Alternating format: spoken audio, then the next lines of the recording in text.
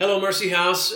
This is Robert, your lead pastor, and I am re-recording the sermon from this morning in my home. We had some trouble this morning with the recording, so just so folks that weren't able to be there can tune in and listen, I'm going to go ahead and make this recording. And I wanted to welcome you to our church. I know some of you are first-timers to listening to this, and this is a new semester, and so lots of people are kind of checking things out. And so I just wanted to say briefly what it is that we do here at Mercy House. And if you were to boil down what we do here or what we're about to a few words, I think those words would be gospel, family, and mission.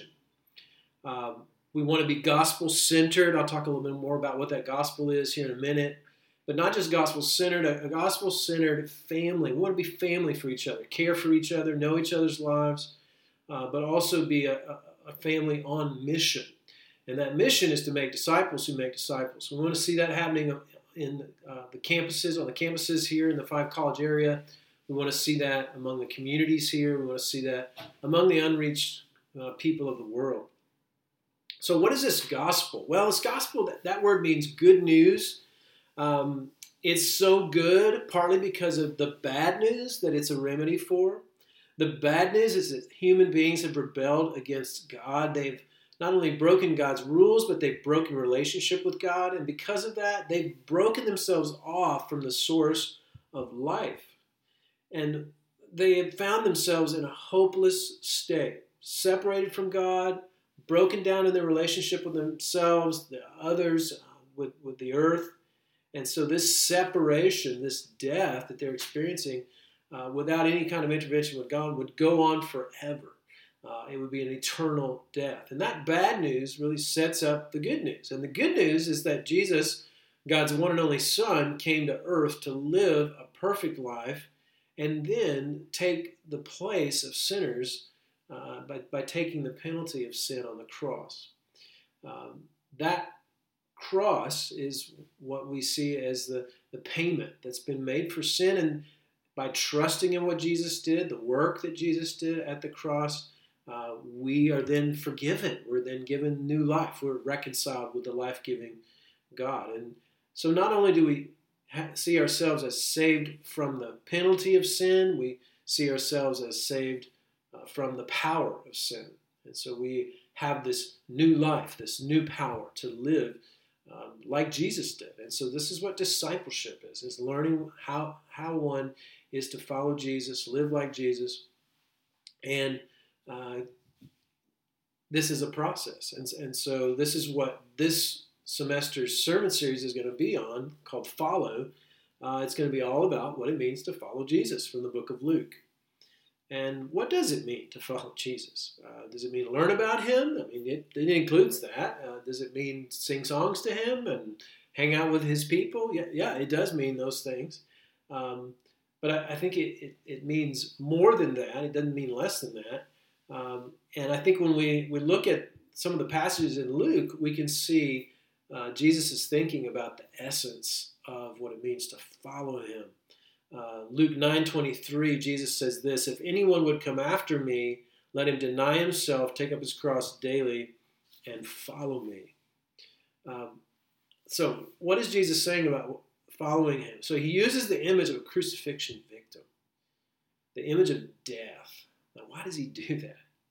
Well, he's saying that part of what it means to follow him is dying to your sinful self, denying yourself, he says. And so there's a sense in which following Jesus is dying to your old life, dying to that old sinful self, and saying yes to Jesus.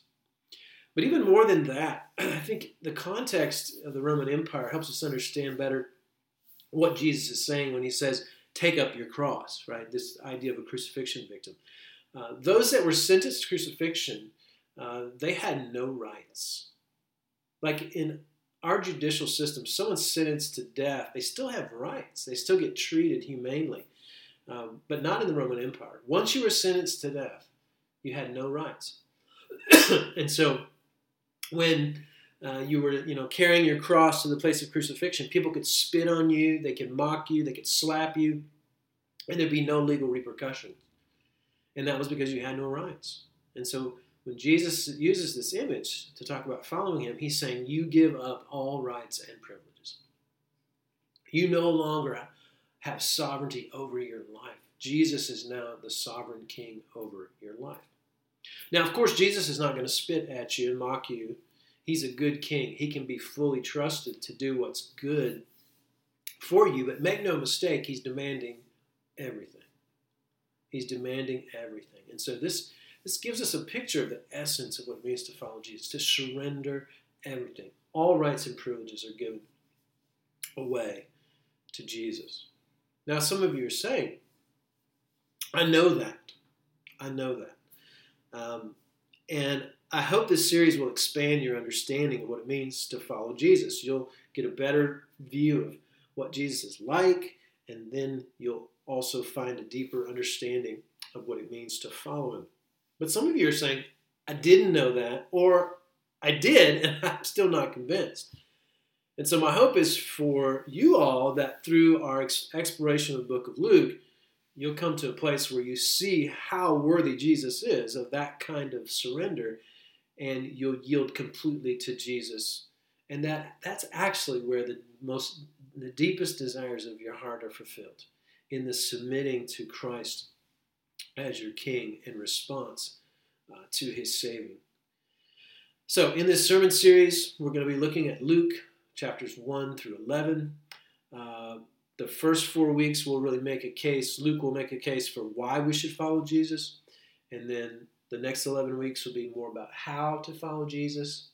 And this morning, we want to start with the case for why. Why? Why would we want to surrender all rights and privileges to Christ as our King? And I would argue that really all religions are asking to some degree for the submission of your entire life to their God or gods. In 2018, in July, there was an event that was sponsored in Northampton, and the event was the 85th birthday of the Dalai Lama.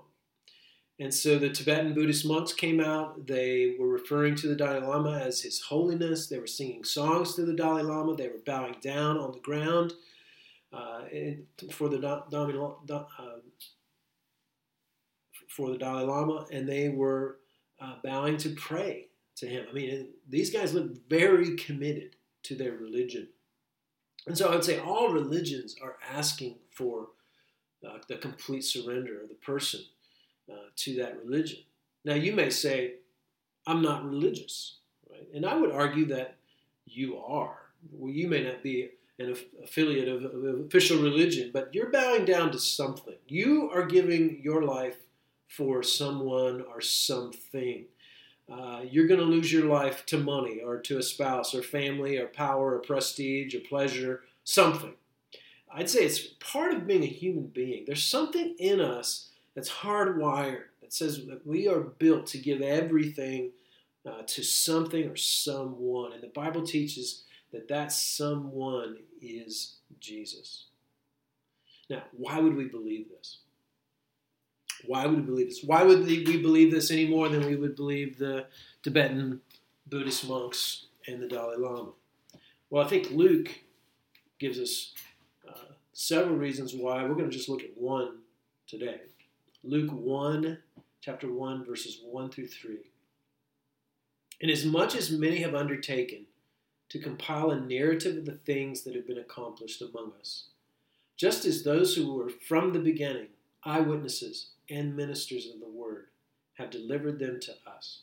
It seemed good to me also, having followed all things closely for some time past, to write an orderly account for you, most excellent Theophilus, that you may have certainty concerning the things that you have been taught.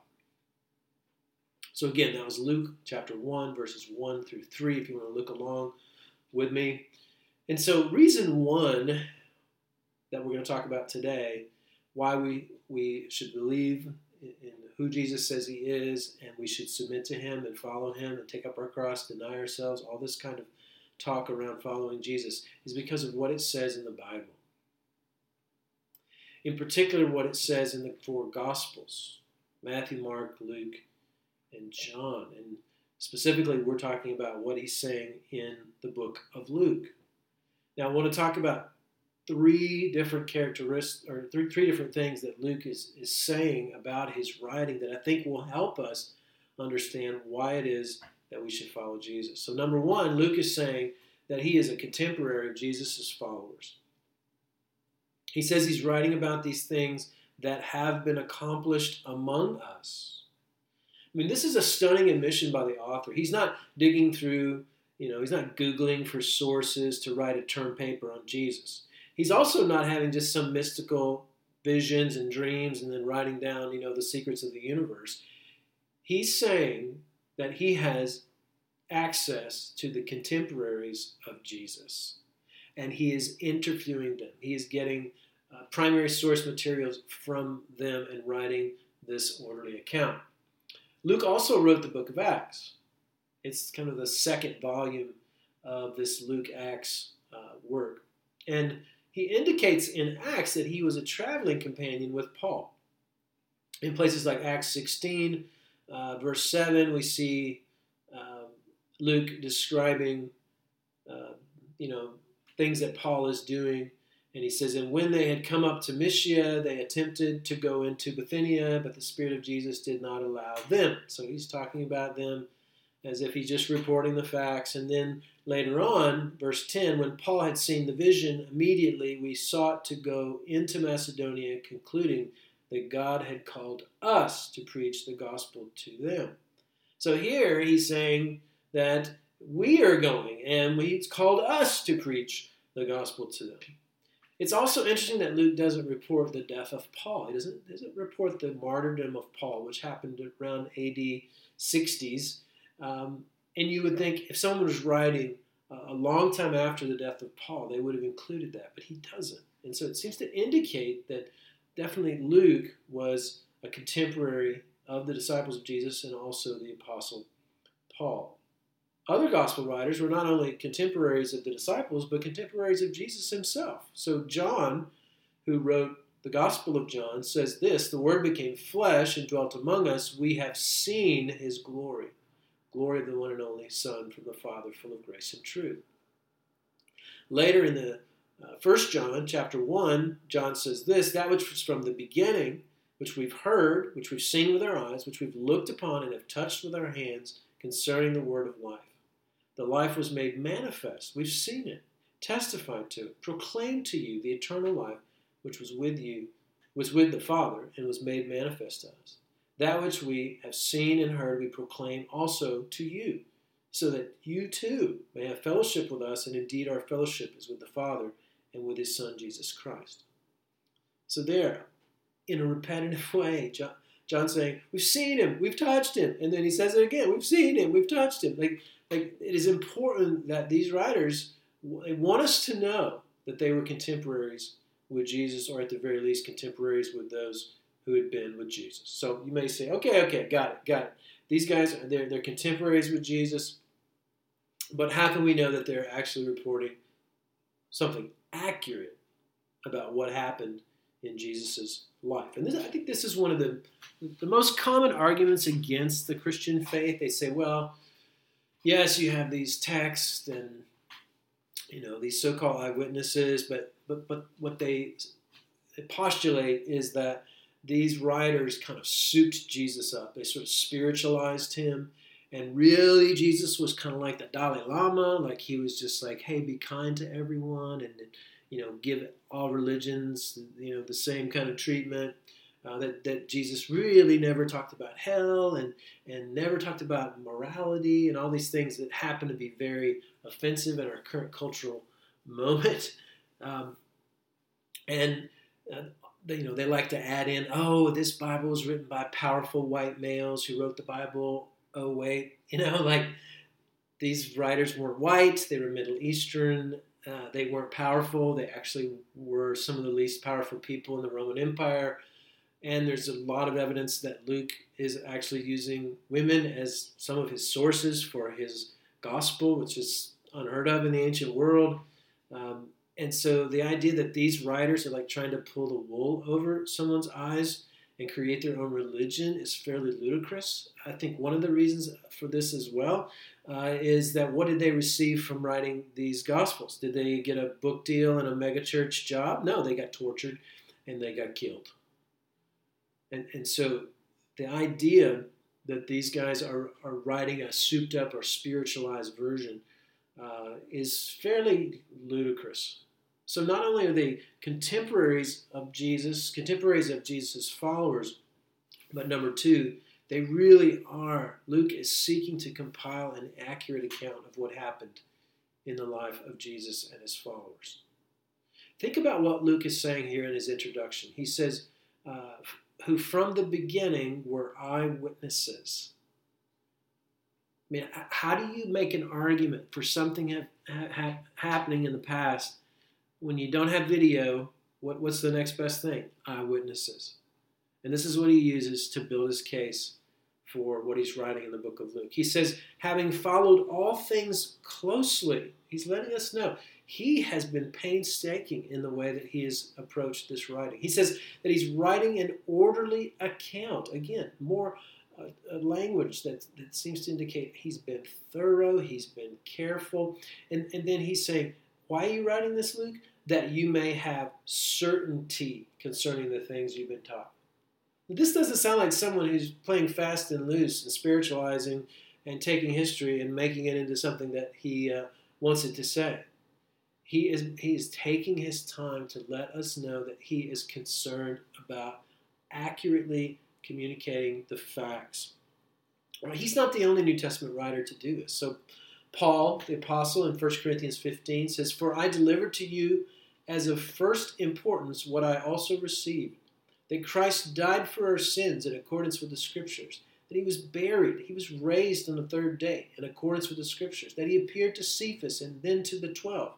And then he appeared to more than 500 brothers at one time, most of whom are still alive, though some have fallen asleep. Paul uses this very technical language of delivering something that he received. And what did he deliver? The central tenets of the gospel. Jesus' death, his burial, his resurrection. And how does he bolster his argument that these things are true? He mentions eyewitnesses, more than 500 that saw the resurrected Lord. And again, he's not appealing to some kind of mystical experience. He's appealing to historical facts of the death, the burial, the resurrection of Jesus. Now, you may be asking, why is this so important? Why do Christians need there to be accuracy and historicity? Why can't it just be just a religious text and you get out of it what you get out of it? Well, because these facts inform the Christian faith. And this is the third idea that I want to draw your attention to. Luke believes in the theological meaning of the facts he's reporting. Again, I'll say it. Luke believes in the theological meaning, as believed by the church, of the things he's reporting. Notice he says that I want you to have certainty concerning the things you have been taught. That word taught is translated from a Greek word katecheia, which means to instruct, but not just instruct, it's to instruct religiously. It's where we get our word catechesis or catechism. And so he's letting them know this religious information that you've been taught, I want you to know it's certain because it's backed up with facts. And so Luke, he's going to patiently unveil the facts for us in an orderly account, such that we will say with Peter when we get to Luke chapter 9 and Jesus says, who do you say that I am? That we'll say with Peter, you're the Christ of God. This is Luke's hope. Not that you'll just get some facts for facts' sake, but you'll understand the facts and then you'll exercise faith in those facts. Luke's not the only one, again, in the New Testament that's concerned about this. John 20, verses 30-31 says that John writes this, Jesus did many other signs in the presence of the disciples, which are not written in this book, but these are written so that you may believe that Jesus is the Christ, the Son of God, and that by believing you may have life in his name. You hear John doing the same thing. Hey, I'm writing you about these facts because I want you to believe. I want you to place faith. Again, in Luke's introduction, he says that these people were eyewitnesses and ministers of the truth. And so this idea that not only were they eyewitnesses of the facts, but they were also preachers, ministers of the truth. So how should we respond to this? Well, it depends on who you are. If you're not a Christian, you're here investigating the faith, welcome. I think this is a great sermon series for you to participate in. I would encourage you to take Luke up on his offer. He's saying he's got facts to present. Then say, okay, Luke, show me what you got. Consider him a historian and journalist, and you look at the facts, look at his interpretation of the facts, and decide whether or not you think what he's saying is true. I would encourage you to read one chapter out of Luke every week. This will keep you up with the sermon text, and I think it's helpful to have read the text before you get here and you hear me preach on it. There are also some journals that we've been selling on Sunday mornings that are like $5. We're not making any money off of this. We're just trying to help people follow along, and so that'll help you with your reading of the Scripture, but also taking notes during the sermon. We're also encouraging people to join discipleship groups. The launch for these groups is Wednesday, February 5th at 6 p.m. That's going to be happening at the church. Again, it's great to come to sermons. It's great to read on your own. It's also great to discuss what you're learning and the questions that you have with a few other people. And that's really what discipleship groups are about. So it may also be that you're ready to profess faith in Christ. Like you've heard enough, you've read some, you've had some discussions, and you've come to the place where you say, actually, I have enough certainty that I want to put my full faith and trust in what Jesus has done for me on the cross. I'd encourage you to do that, even now, to reach out to God in faith and ask Him for forgiveness of your sins, ask Him to give you a new life, and that you will surrender and follow Him.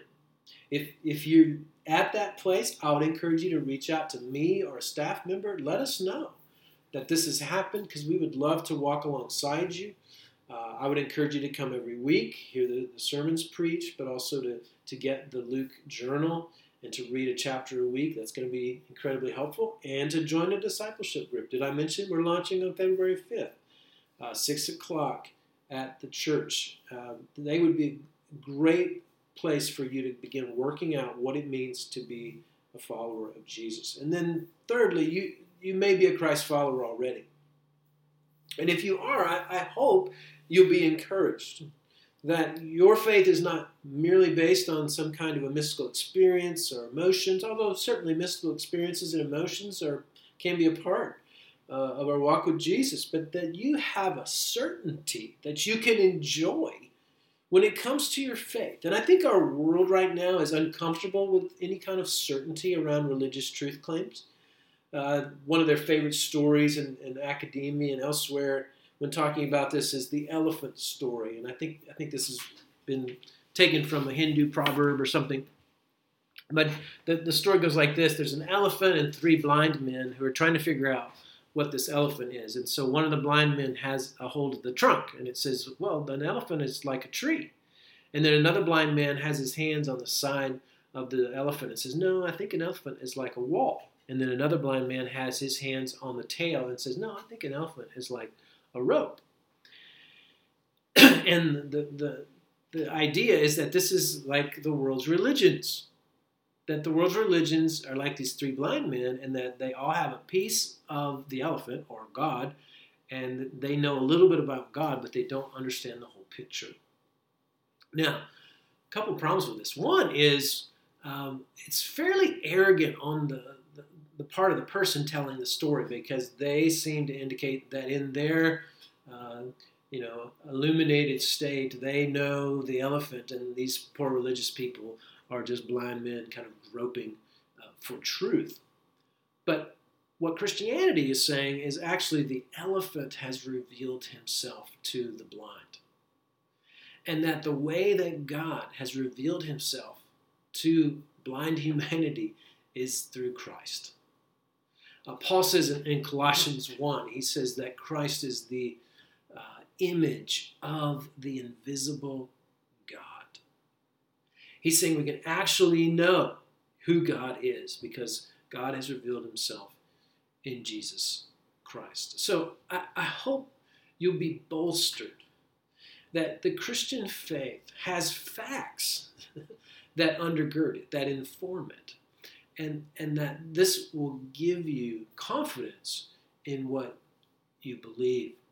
And we never outgrow our need to understand better why we follow Jesus and how we follow Jesus. So I would encourage you as well, if you're already a Christ follower, to read a chapter of Luke every week, to grab one of the scripture journals to read and to make notes in and to take notes during the sermons, but also to join a discipleship group. Again, we launch on February 5th, 6 p.m. at the church, and we would love for you to enter into that if you haven't already, to learn more what it means to follow Jesus.